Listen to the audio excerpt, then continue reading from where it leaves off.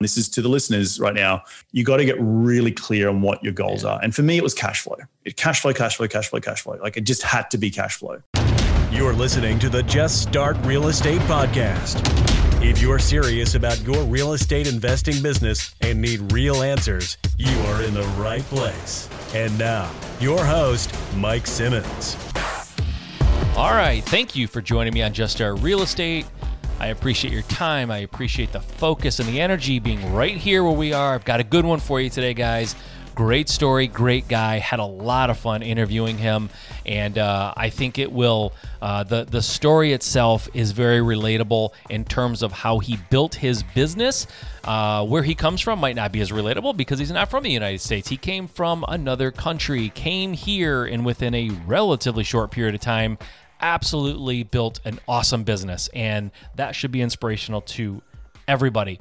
In 2012, he quit his job in Australia and moved halfway across the globe to the United States to change his life and chase his dreams with limited funds, no investing experience at all, didn't even know what the word entrepreneur was, and no credit. Reed went from purchasing a small duplex to growing his own real estate investing firm, Wildhorn Capital. Kind of a cool name, FYI.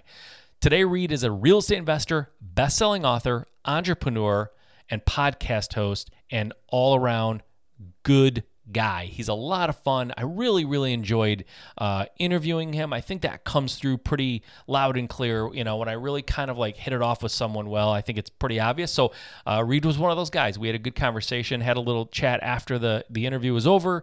I just really enjoyed talking to him because he's a good guy and a smart guy. So without any further ado, guys, I give you Reed Goossens. All right, Reed, thank you for being here. Thanks for agreeing to do this. I appreciate it. I'm looking forward to this conversation. G'day, mate. Well, thank you for having me on the show. It's a pleasure to be on here.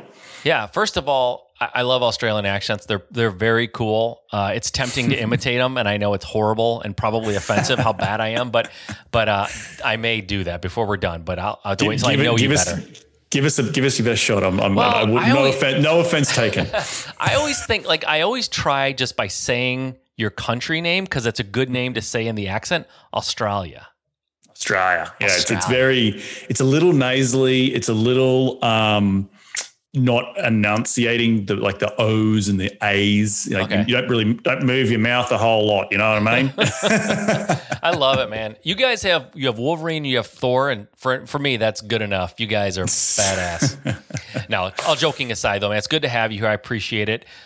Your story's awesome. I definitely do some digging before anybody gets on my show to kind of get to know them a little bit better and try to discern what I can about their story. But there's a lot I don't know. So if you don't mind, let's go back in time a little bit here and rewind back to Australia. I don't know how to say it. Rewind back to your country, Australia, and tell us what was happening before you left. What was the reason why you came to the States? And then kind of give us that backstory before we dig too much into real estate. Sure, yeah, and I'll try and make it as short as possible. But it actually started a pre-trip. So graduated uni in 2007 and went straight overseas. I went to London, and my trade is structural engineering. That's what I went to school for, and I spent a better part of a decade in the industry. Moved to London to work on the 2012 Olympic Games, but it was in 2008 as a sort of because all the infrastructure needed to be built. Spent a year there. Then was in the south of France having a year working on the super yachts. If you've ever seen the Below Deck show or the Bravo show Below Deck, I have. I was working for a Russian billionaire. I was a deckhand. In that time, and again, I'm skipping over a lot of things. I'm sure you want to ask a lot. In that time, I was backpacking in Spain and met a girl on the beach who happened to be American.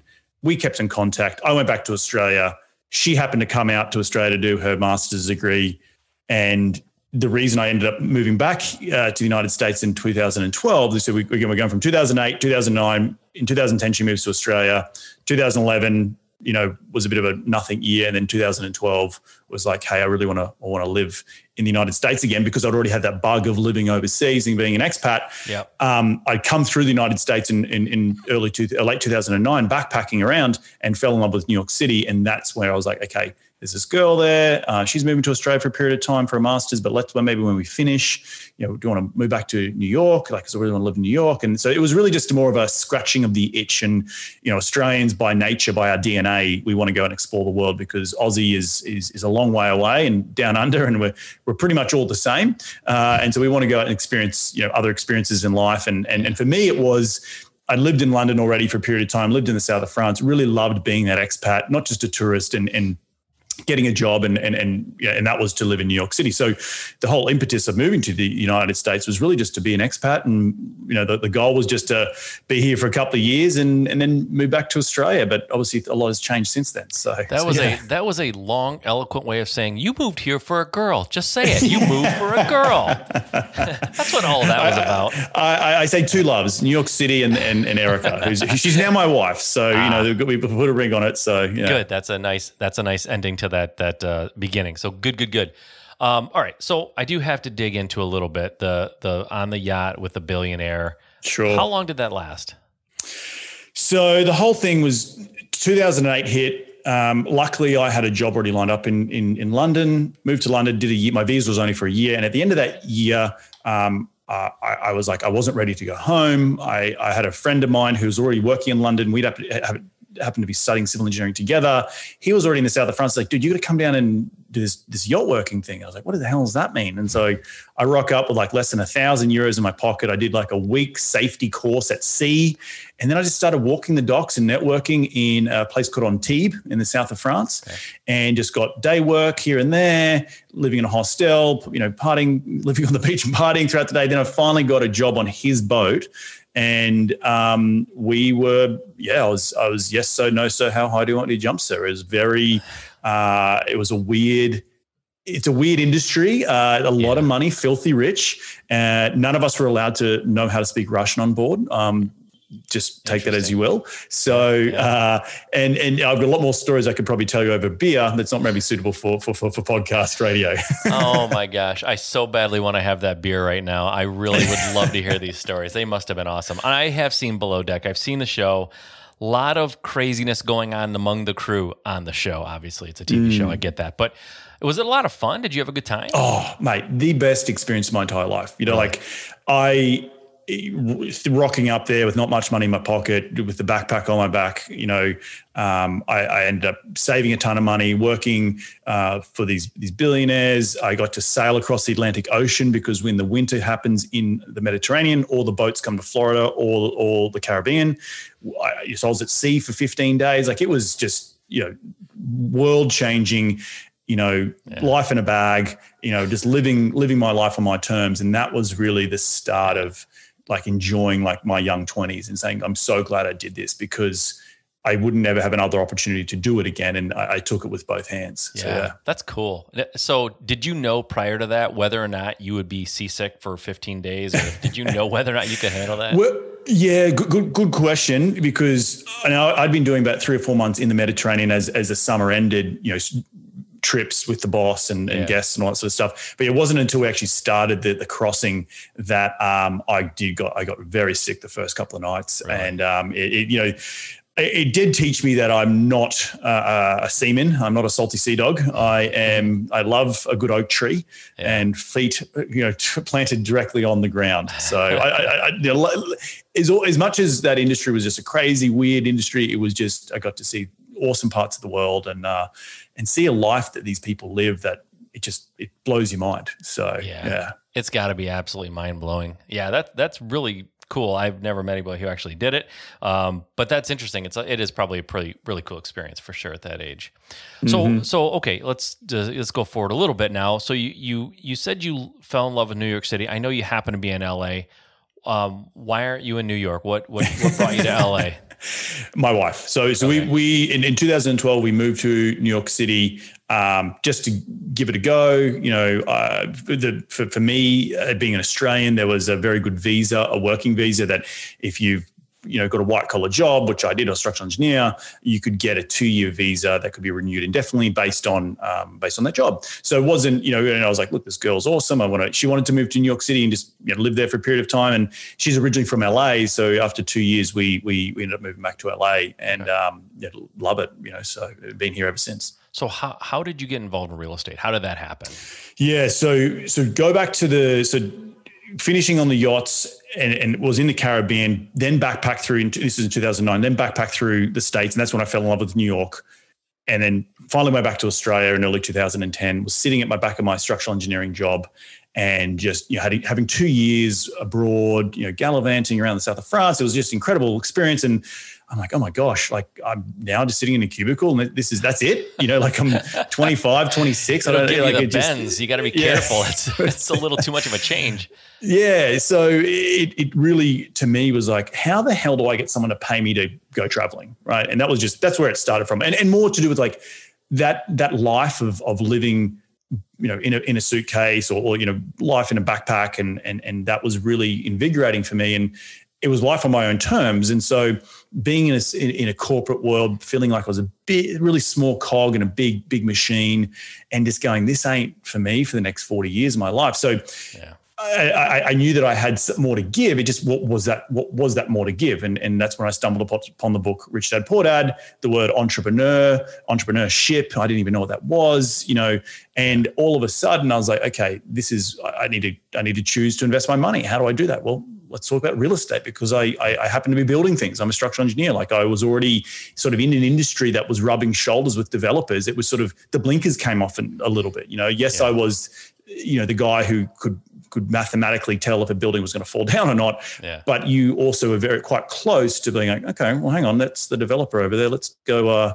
Don't worry about how many bolts you're going to put in that connection. What are you going to rent this space for? Yeah.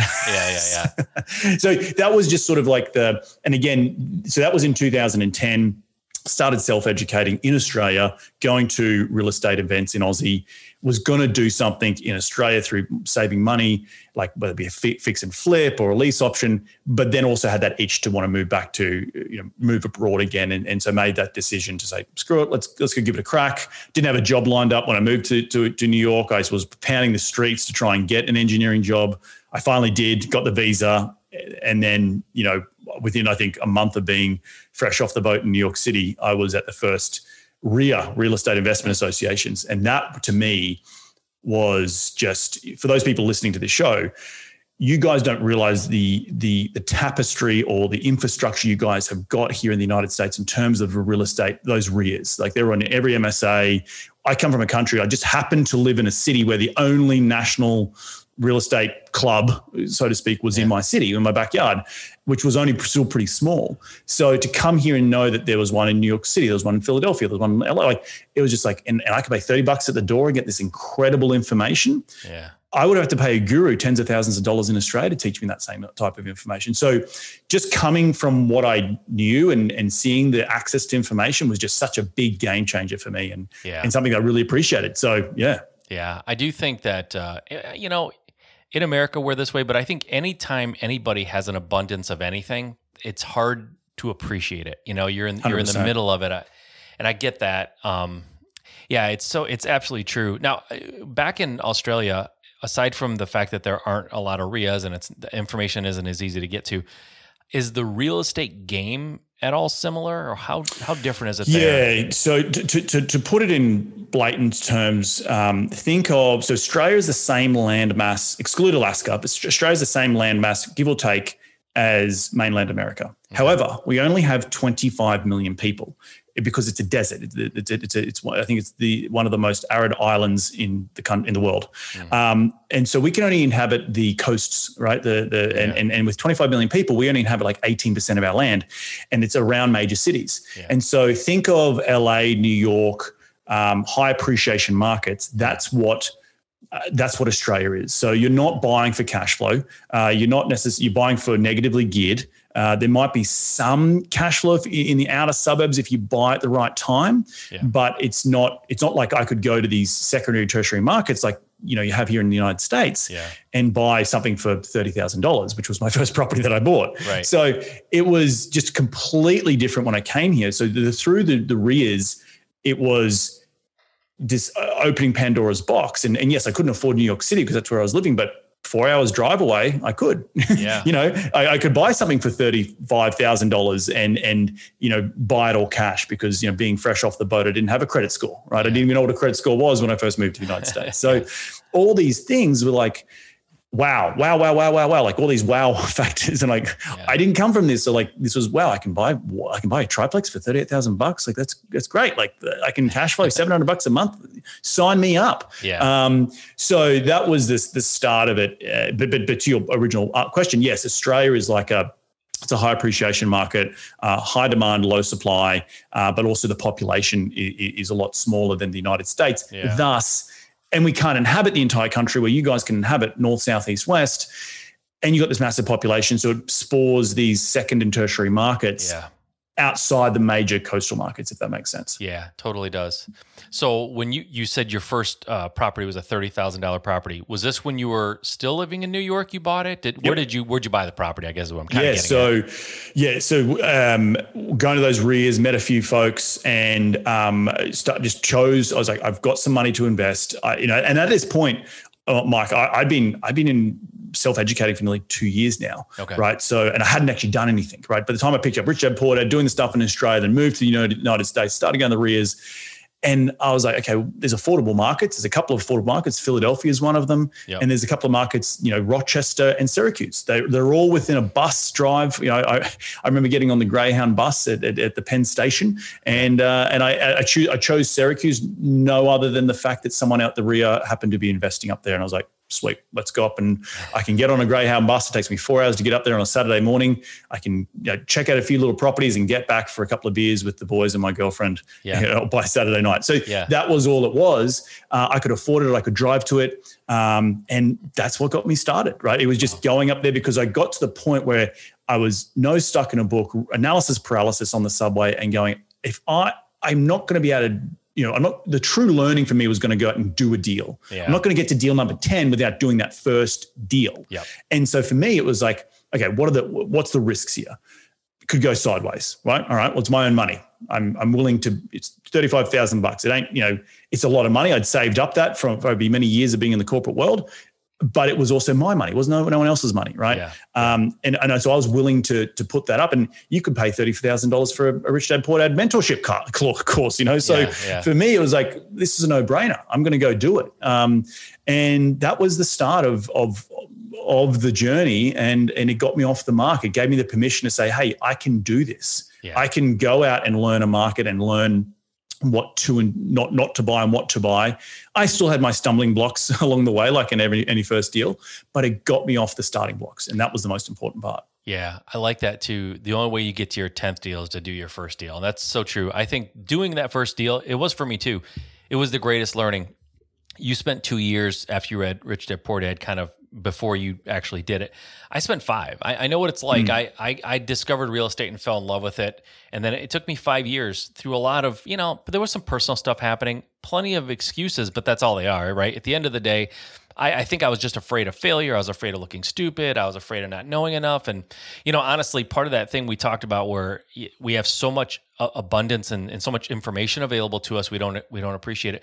One of the drawbacks, though, I will say, of having all these REIAs and all this free and really cheap information is it can be confusing when you're starting. And I would go to REIAs, and every month they would have a new speaker who was talking about how he or she is doing it, and they would convince you that if you didn't do it this way, you're stupid. You have to do it this way. It's the best way.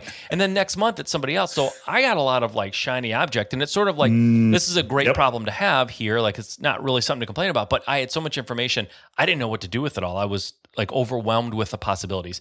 And that was just one of the reasons. But at the end of the day, it's on me. If you don't get started, I firmly believe if you are sitting there listening to this and you've been saying you want to be in real estate for a number of years or months or weeks, and you're not taking action, it's on you. There's no reason not to, right? I mean, we have a guy here who came from another country, came over and made it happen, right?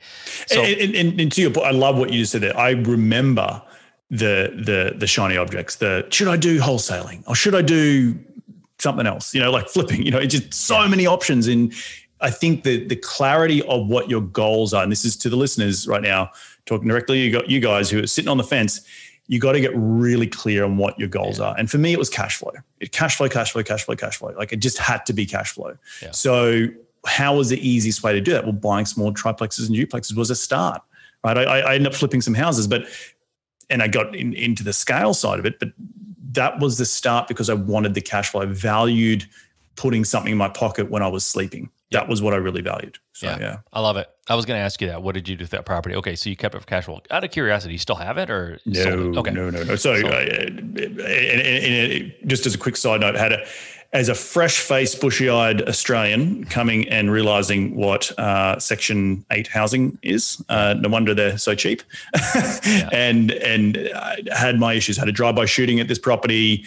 Had all the things that could potentially go wrong. Didn't lose my shirt on it. Made some money. Made some cash flow along the way. Got me going. Right. Learnt what not to do, but again, I got to a stage of I was comfortable with my own ability to say, let's go out and do this. Yeah, I love it. So I know you transitioned at some point from buying these small duplexes and triplexes into larger apartments.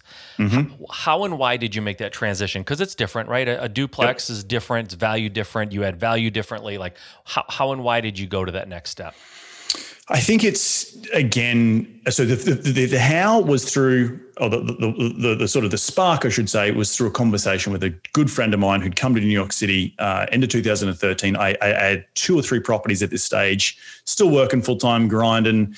I'm boasting to him like, hey, man, I got 7 units, like killing it, Yeah. And he turns around to me. He's from Canada, and he says to me, oh, Reed, that's fantastic. And I didn't even know he was in real estate at this point. And he says, oh, I closed on a 70-unit deal. And I said, 70, like 70, like 1, 2, 3, 4, 5, 70, 69, 70. He's like, yeah.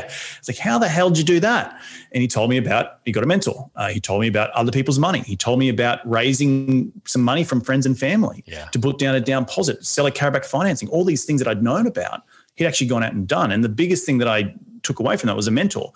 And Mike, up until that stage, I had known in the back of my mind, the statement I said before, I went and took that $35,000 I had, and I could have spent it on more mentor and more education, but I went and got my first deal, right? Yeah. I knew at some point, not then, but I knew over a period of time that I'd get to the end of my rope, and I'd know I'd need that mentor, right? Yeah. Self-education's great, but you come to a point where you need a coach in your corner. And for me, I knew I had the ability to do that, and the inspiring story of my mate Scott, I was like, if he can do it, why can't I? I've already moved halfway across the world. I already started in this game. It's just, again, pushing my boundaries, getting comfortable pushing my boundaries. And I was like, I'm going to do this. And that's when I actually sold the first property to free up a little bit of cash to go get a mentor and then work on my brand and my story, because it was an interesting story. And I was finding out all these incredible things in the United States. And I knew other international folks would be interested in that story, or even just the Americans would be interested. So That's where I started down the personal brand to try and raise capital and try and build my investor database in order to, fund these bigger deals that I wanted to go out and chase. So that's easy, gloss over all the hard parts in that, but that was sort of the start of the spark to get me into that scaling piece and get into commercial real estate. So let me ask you brought it up briefly there. What's one thing that a challenge that you faced when you kind of transitioned from the small duplex, triplex into an apartment building? What's something that maybe it wasn't a challenge? What surprised you? Like what kind of was like, oh, wow, I didn't realize, and you had to adjust and adapt and learn, and like where did that stumble come, if ever? Yeah, not necessarily a stumble, but more of a mental block. Was more around the asking of the money for a deal and knowing that the deal was worth asking friends and family for money, right? That's I think the imposter monster, right? The imposter syndrome of like, am I really going to do this? Am I really going to go and ask someone for $100,000 to invest in this deal I've just found? Yeah. And that's where you got to have the confidence, even though you haven't done a big deal before, to know that you've got to put in the foundations to educate people, right? And so what I did was I started my own podcast back in 2014 called Investing in the US. It's still going today. And it was just about the story and the steps. The first 20 episodes of that podcast was literally about the individual steps I started to learn as I came into this country. And what I realized, and again, I'm a structural engineer. I'm pretty black and white brain. I love maths. I didn't have any gray or creativity there, but what I learned was people are going to invest in you first and foremost. And if they don't trust you, then you can't even get to the point of the ask. I can't ask you for money without my trust, without you gaining my trust. Right. And it takes a long time to gain that trust, and it can go away in an instant if you're not careful. Yeah. So really building a brand around transparency, vulnerability, my story, being just down to earth and approachable, that's what has ultimately helped fund those first early deals and grow from there. But it came from a place of, I knew I had to go out and use a platform like podcasting to tell my story. And that was the most, and that can go for any business, right? Not just real estate, but when you're trying to attract an audience, attract, employees or partners or money or whatever what it might be, people want to know the story. And that's what's really important. They invest in you first and foremost, and the deals is actually secondary. Yeah, so, definitely. So let's talk about that a minute. You've mentioned personal brand a little bit. You talked about it again just now. Why is it important? Why was it important? Why is it important for you to build a personal brand? And do you suggest that other real estate investors try to build a personal brand? Yeah, look, there's so much with social media. There's so much people saying, I've got a microphone and look at me. And it's not about being Tony Robbins or, Tim Ferriss or, Gary Vee. It's about being the key person of influence. And I interviewed a gentleman who wrote the book Key Person of Influence on my show called Dan Priestley. Great guy, and highly recommend that book. It's all about being that KPI in your sphere, right? Mm-hmm. The 500 people you are top of mind when it comes to real estate, right? You can have 500 investors and you can do just fine and growing a real estate business with 500 investors, right? You don't need the millions of people like the Tony Robbins has following them. Right. But they had to start from nothing, right? And that's where, again, going back to the trust and transparency, you start with friends and family because they trust you already because you're a friend of theirs or you're a family member, right? They already know that, hey, I already know Reed's a good guy. He seems to got his head screwed on. He's an engineer, right? But then changing their mindset of like, well, aren't you an engineer? Now you get into real estate and you're asking me to invest in these deals. What WTF? Yeah. Like, what's going on? Yeah. And so that's through the repetitive education of the podcast or the brand or whatever medium you choose to get your message across is the education of what you do. Yeah. And that I remember that first ask on that first deal I ever tried to raise $500,000 for. I thought, I'm going to crush this. I think I had like 50 or 60 people on my email list. And I was like, I'm going to easily get to that. I'm going to email them all. I know them all personally. Yeah. And it was crickets, absolute radio silence. And it was a cold shower and the realization that I have not done enough on the education piece for that ask, right? And they talk about touches in social media and branding. And it's, back in the day, it used to be 7, I think it was. You got to tell someone 7 times before it sinks in. You yell at your kids or you tell your kids something 7 times before it's like, don't do that, don't do that, don't do that, don't do that. In this day and age with all this social media stuff, it's now 24, 25 times. Yeah. So what I realized was it wasn't them, it was me that I hadn't educated them enough about what I was transitioning to try and do and how I could support them in their growth and their needs of wanting to get in real estate themselves or invest some money in their real estate, but they didn't have the time or the energy. And so for me, it was that cold shower of the realization that, okay, I need to do more with the podcast, I need to do more with the branding, I need to do more with the publicly facing output to then have people go, aha, I know what he's doing and I don't have any questions and I want to invest. You know what I mean? So that's what you're bombarding people with information so they can trust you again to say, yes, I want to invest in Reed. So as far as building that personal brand, is it a credibility builder? 100%. Okay. So is that where you find a lot of your investors for your syndications? Is it coming through your podcast? I don't have a direct, that's the problem, right? Like, and it takes someone hearing me on a show like this or my own podcast and they come on the website. I don't know if they don't know where they come from. I should probably gather that information, but tracking it all the way through to becoming an investor is, that sort of organic growth is a little bit hard to track, but it is, I guess without doing it, if I go back and didn't do the podcast or didn't do this branding stuff, I'm sure I wouldn't be in the place I am today without it. So that probably as much answers the question. Okay. That's fair. Okay. So tell me a little bit about syndication. First of all, for the listeners who don't know, define what a syndication is or give them some idea. And then how did you get started? How do you start syndicating? What's that look like? So syndication is the pooling of people's money together and you buying a larger deal that one individual couldn't buy on their own. So think of it like a great analogy I use is an airplane. Like if I want to go hire a 747 to get me from Los Angeles to New York City, it would cost me, Reed Goosens, a lot of bloody money, right? Yeah. But if I go share it with 200 passengers, 200 passengers on the plane, we can all enjoy the journey from point A to point B. And in this scenario, in real estate, it happens to be from having cash to growing it in terms of wealth and cash flow. And then in the same plane analogy, there's a captain and co-pilot, and that's who I am. My business partner and I, we are flying the plane. There's first class where you might have, which could be the general partnership. You might have some people coming in who brought you the deal, or might be coming in, bolstering your bank account balance or your lending ability, and they're sitting in first class. And then you have everyone sitting in the back who are your LP investors, your limited partner investors, and they're enjoying the in-flight entertainment, but they're only having to pay a portion for that one seat, not the whole plane. And so we get to pool everyone together, get on that plane, and we fly from point A to point B, which happens to be long-term wealth and financial freedom. That happens to be the best description and analogy for a syndication I've ever heard. That was really, really good. I like that. And no one can possibly have a question about what it means now. So how do you do that? How did you start this? How does one go about this? Yeah. So back to the mentor, right? Back to that conversation with my mate, Scott. Finding a mentor who was actively doing deals, right? Aspiring to be someone else. And I'd found a small mentor. He's now quite large in today's world. I was one of his early students, but really that mentor was also just another bet on myself. And it wasn't that he had the keys to the kingdom.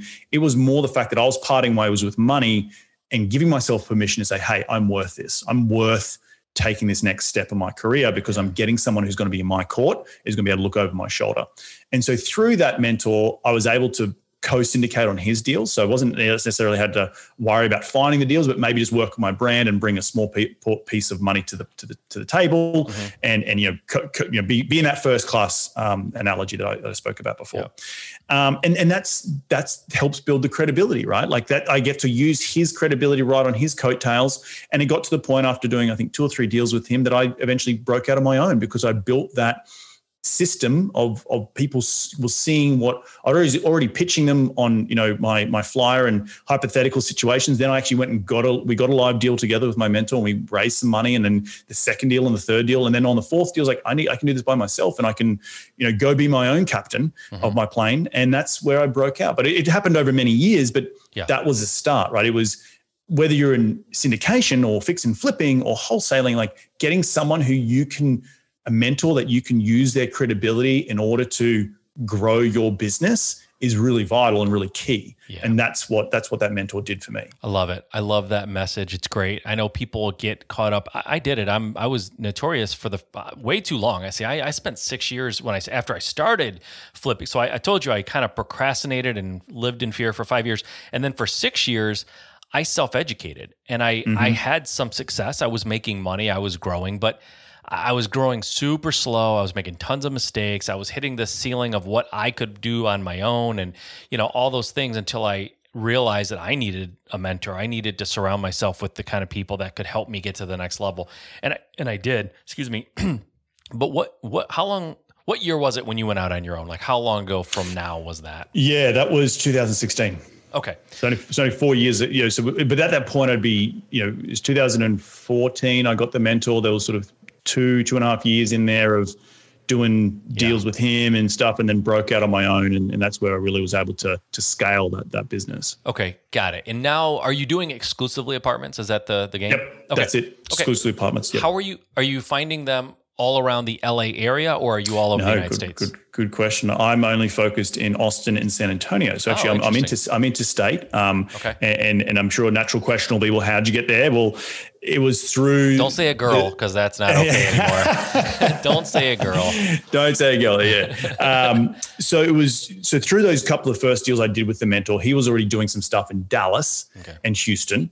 And I liked that market. And so I was looking in San Antonio, a market he was not in with his business partner. And it was a bit more, obviously more affordable than LA, right? There was cash flow there. Remember, cash flow.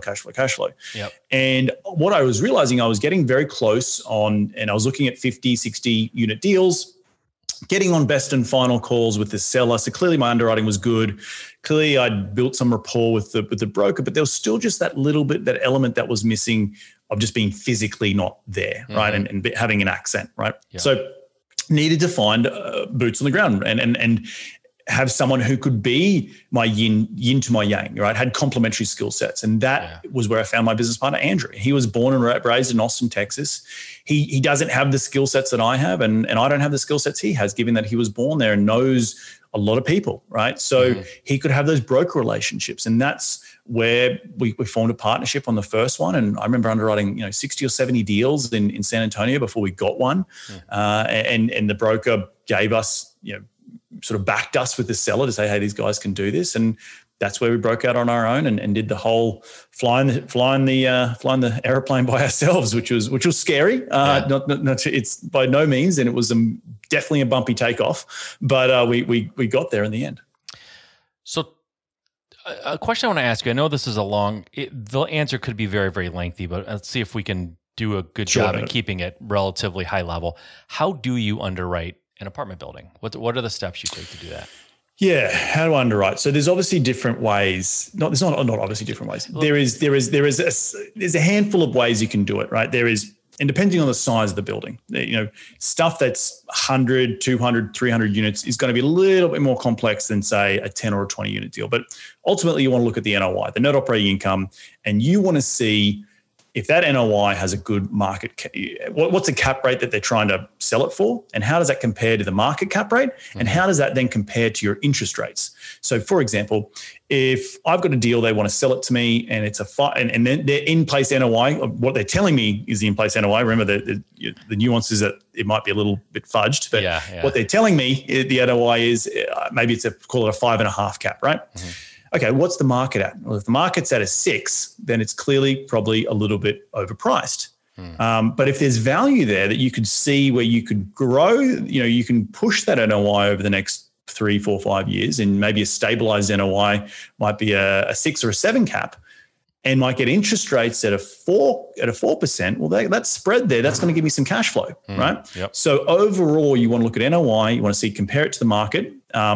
But again, the in-place cap rate to me these days doesn't mean a ton. It just I use it as a valuation stick. Yep. It's really what I'm going to move the needle for in terms of the NOI in the next 3 to 5 years, and where my interest rates are today. And if I can get a spread between the cap rates and the interest rates, then I know I'm going to get cash flow, and that cash flow means that can pay my investors, and we can cash flow the deal and then sell it for an equity multiple in whatever 5, 6, 7, 10 years time. Yeah. How often is it when you buy an apartment, how often is it that it's under rented or undervalued? The rents are too low. Like, is it a combination of two, or like what else can go into it, and how much are those the driving factors? Yeah. So look, there's definitely there's obviously an element, you have to have value to be added, right? You're never not doing value add. Yeah. So whether it be through market rents, whether it be through, another big one we do, which a lot of people don't talk about, is changing the renter demographic, right? So the way you might have an average renter who's earning $35,000 or $40,000 a year, but you want to get that up to 50 or 60. Just by doing that, they can afford more rent, right? And if you're renovating in the way that they're attracted to, amenities, really clean finishes, stainless steel appliances, all that sort of stuff that they want, and it's in a path of progress, then that's, your comps may not be saying that you can get $200 rental bumps, but if you're focused on changing the demographic as well as getting those $200 rental bumps, with the top quality renovation, then that can be a really killer type of business plan. Nice. So that to me that's how we value our value add. Yeah. And I assume your mentor taught you how to underwrite. But by the way, just so everyone understands, underwriting is basically determining what the value or what you should buy it for, kind of understanding the numbers of the deal. Did your mentor teach you that stuff, or did you learn something else? No. I look, yes and no. I'm very handy with a spreadsheet, given in that I'm an engineer. So I actually taught him a little bit, but it was more the capital raising, the branding side that I got him for. And actually his business partner that I met, he taught me a lot of. He's more like me, thinks very analytically and operationally. So he actually taught me a lot about the more complications when you get to larger deals and loss to lease and bad debt and all those sort of things that come into it. Okay, great. So now you're in the syndication deals. You're kind of going along the way here. It's 2016, going on 17, whatever. How did you scale, right? It's one thing, you found a partner, I get that, but how did you actually scale? Because scaling sometimes is where people fall apart because they either go too fast or too reckless, they hire the wrong people. Like, how did you manage to scale up and stay profitable? Yeah, for us, it's keeping it very lean. And to this day, we have 2,200 units in the portfolio, about $250 million value. Just give you sort of a yardstick, not to boast, but just to inspire. We still do it very lean. We still do third-party property management. I do all the asset management, construction management. Now, as we grow and we want to go double the portfolio, we're bringing people in-house, but we've raised that $50,000 at a time. We do deal by deal. But the biggest thing you ask about scale is proof that we can do it, and proof that to the brokers that, remember that first deal, I spoke briefly about it before, the broker had to bet on us as much as they had to give us a chance, right? Because they have to prove to the seller that, hey, these guys are going to be able to close. So through that broker, we actually got the first, second, and third deal through that broker. And the first two deals were from the same seller because we performed. And that's so important about being able to perform and close on a deal and do what you're going to say you're going to do. Super valuable. Like I can't stress it enough. And everyone's going to ask, well, like, how do I get the opportunity? It literally comes through knocking at the door, knocking at the door, knocking at the door, knocking at the door, knocking at the door. Someone's going to open eventually, right? And it takes time. It won't happen the first time you respond to a broker, but you do it over 60, 70 deals, you're going to hang around the hoop and then someone's going to give you a chance. And since you mentioned the value of the doors and all that, you mentioned early on when you found your partner, you underwrote like 50 or 60 deals before you got one. Now we're 4 years into this. How many deals have you actually closed on? Are we talking about half 8. a dozen, 10 dozen? Okay. All right. So close. We're now going on 9 and we've got the 10th one lined up. So it definitely is less as you do more, but also as deals become thinner, you have to understand the different value add propositions and our investment strategies change a little bit over time. Don't need to get into that, but it's more to do with just the sheer volume when you're starting, in a market to prove to people that you're worth your weight in gold. What are some of the challenges that you have faced as a remote investor? You don't live in Texas. What, if any? I mean, is there anything that's a challenge or anything unique to that situation? That's the benefit of the yin and the yang with Andrew being local. We have third-party property management. You can do this business from the moon if you wanted to, if you've got decent internet. I'm on calls pretty much nearly every day with my regional managers. I'm on calls twice a week with the teams, both in San Antonio and Austin. And then I've got underwriting calls. I've got 2 underwriters that work for me. One lives in New York, one lives in San Francisco. So very much in the age of telecommuting, if is that the word? But I am in Texas twice a month, so I'm very much seen as we grow the business, and I'll probably have to move there eventually. But as we start to vertically integrate and bring some of those outside, property management, we bring that in house. But that really only makes sense once you get to a certain stage and size. And so for me, it's been challenging, but it's also that's the life I want to live, right? I want to live by the beach. The whole point of getting involved in this business is I don't have to live in the backyard. It doesn't have to be in my backyard to invest. Absolutely. Well said. I like that. We're kind of getting close to the end here, but I want to ask you, because I'm sure the kind of guy you are, engineer minded. I don't want to put words in your mouth. First, two-part question. Number one, do you see a change coming in the market? Depends on what you see as change, right? I do see, blood in the street, right? We're talking about 2008. When you break out 2008 versus where we are today, there's a lot more money sitting on the sidelines than there were in 2008. So deals are still getting done today, particularly large commercial multifamily. Secondly, this pandemic or this recession is backed by a pandemic, where 2008 was backed by a crash in the financial system. Right. So 2 separate sorts of beasts, right? We're going to have its own problems with getting back to some normalcy with jobs and sporting events and concerts and just feeling good about spending money and growing the GDP, right, of the country. There's all that part of it that's going to be different. So I think I don't have a crystal ball in terms of, deals are just going to go for rock bottom values. I think a lot of people learnt a ton, particularly the lending industry learned a ton from 2008. So they're trying to work with borrowers now if people are in bad ways in the deal. Yeah. I also think that multifamily in general is the golden child right now compared to other commercial asset classes. So particularly in a place like Austin, which is really growing, we're seeing we just won a deal with our private equity partner. There was 35 offers on that deal, and big companies from coastal markets are now looking in stuff like in Austin, Texas. Yeah. So right now, my vision is thinking we're not through the fire yet, but we're still seeing a lot of competition and low interest rates with low cap rates. Plus, it's an election year, so I don't think a lot's going to happen. Yeah. I think come Q1 next year, it'd be very interesting to see if anyone knows about NMHC, which is the National Multifamily Housing Convention. That's where a lot of deals hit the market in January.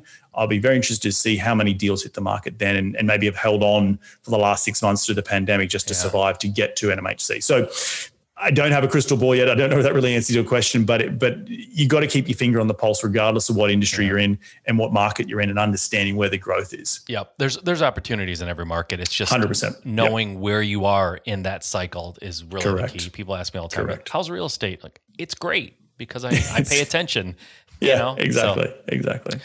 Well, listen, Reed, this has been a blast. I could talk to you all day. I can tell you're just a fun guy to talk to, very easy to talk to, super knowledgeable, and just like what you're doing. It's clear that you like what you're doing. So I had a blast talking to you. Let's tell folks where they can find you. Anything else? I know you got a podcast. It's Investing in the U.S. That's the podcast? That's Investing correct. in the U.S. Go to that podcast, give it a rating, give it a review, subscribe. That's gold to us podcasters.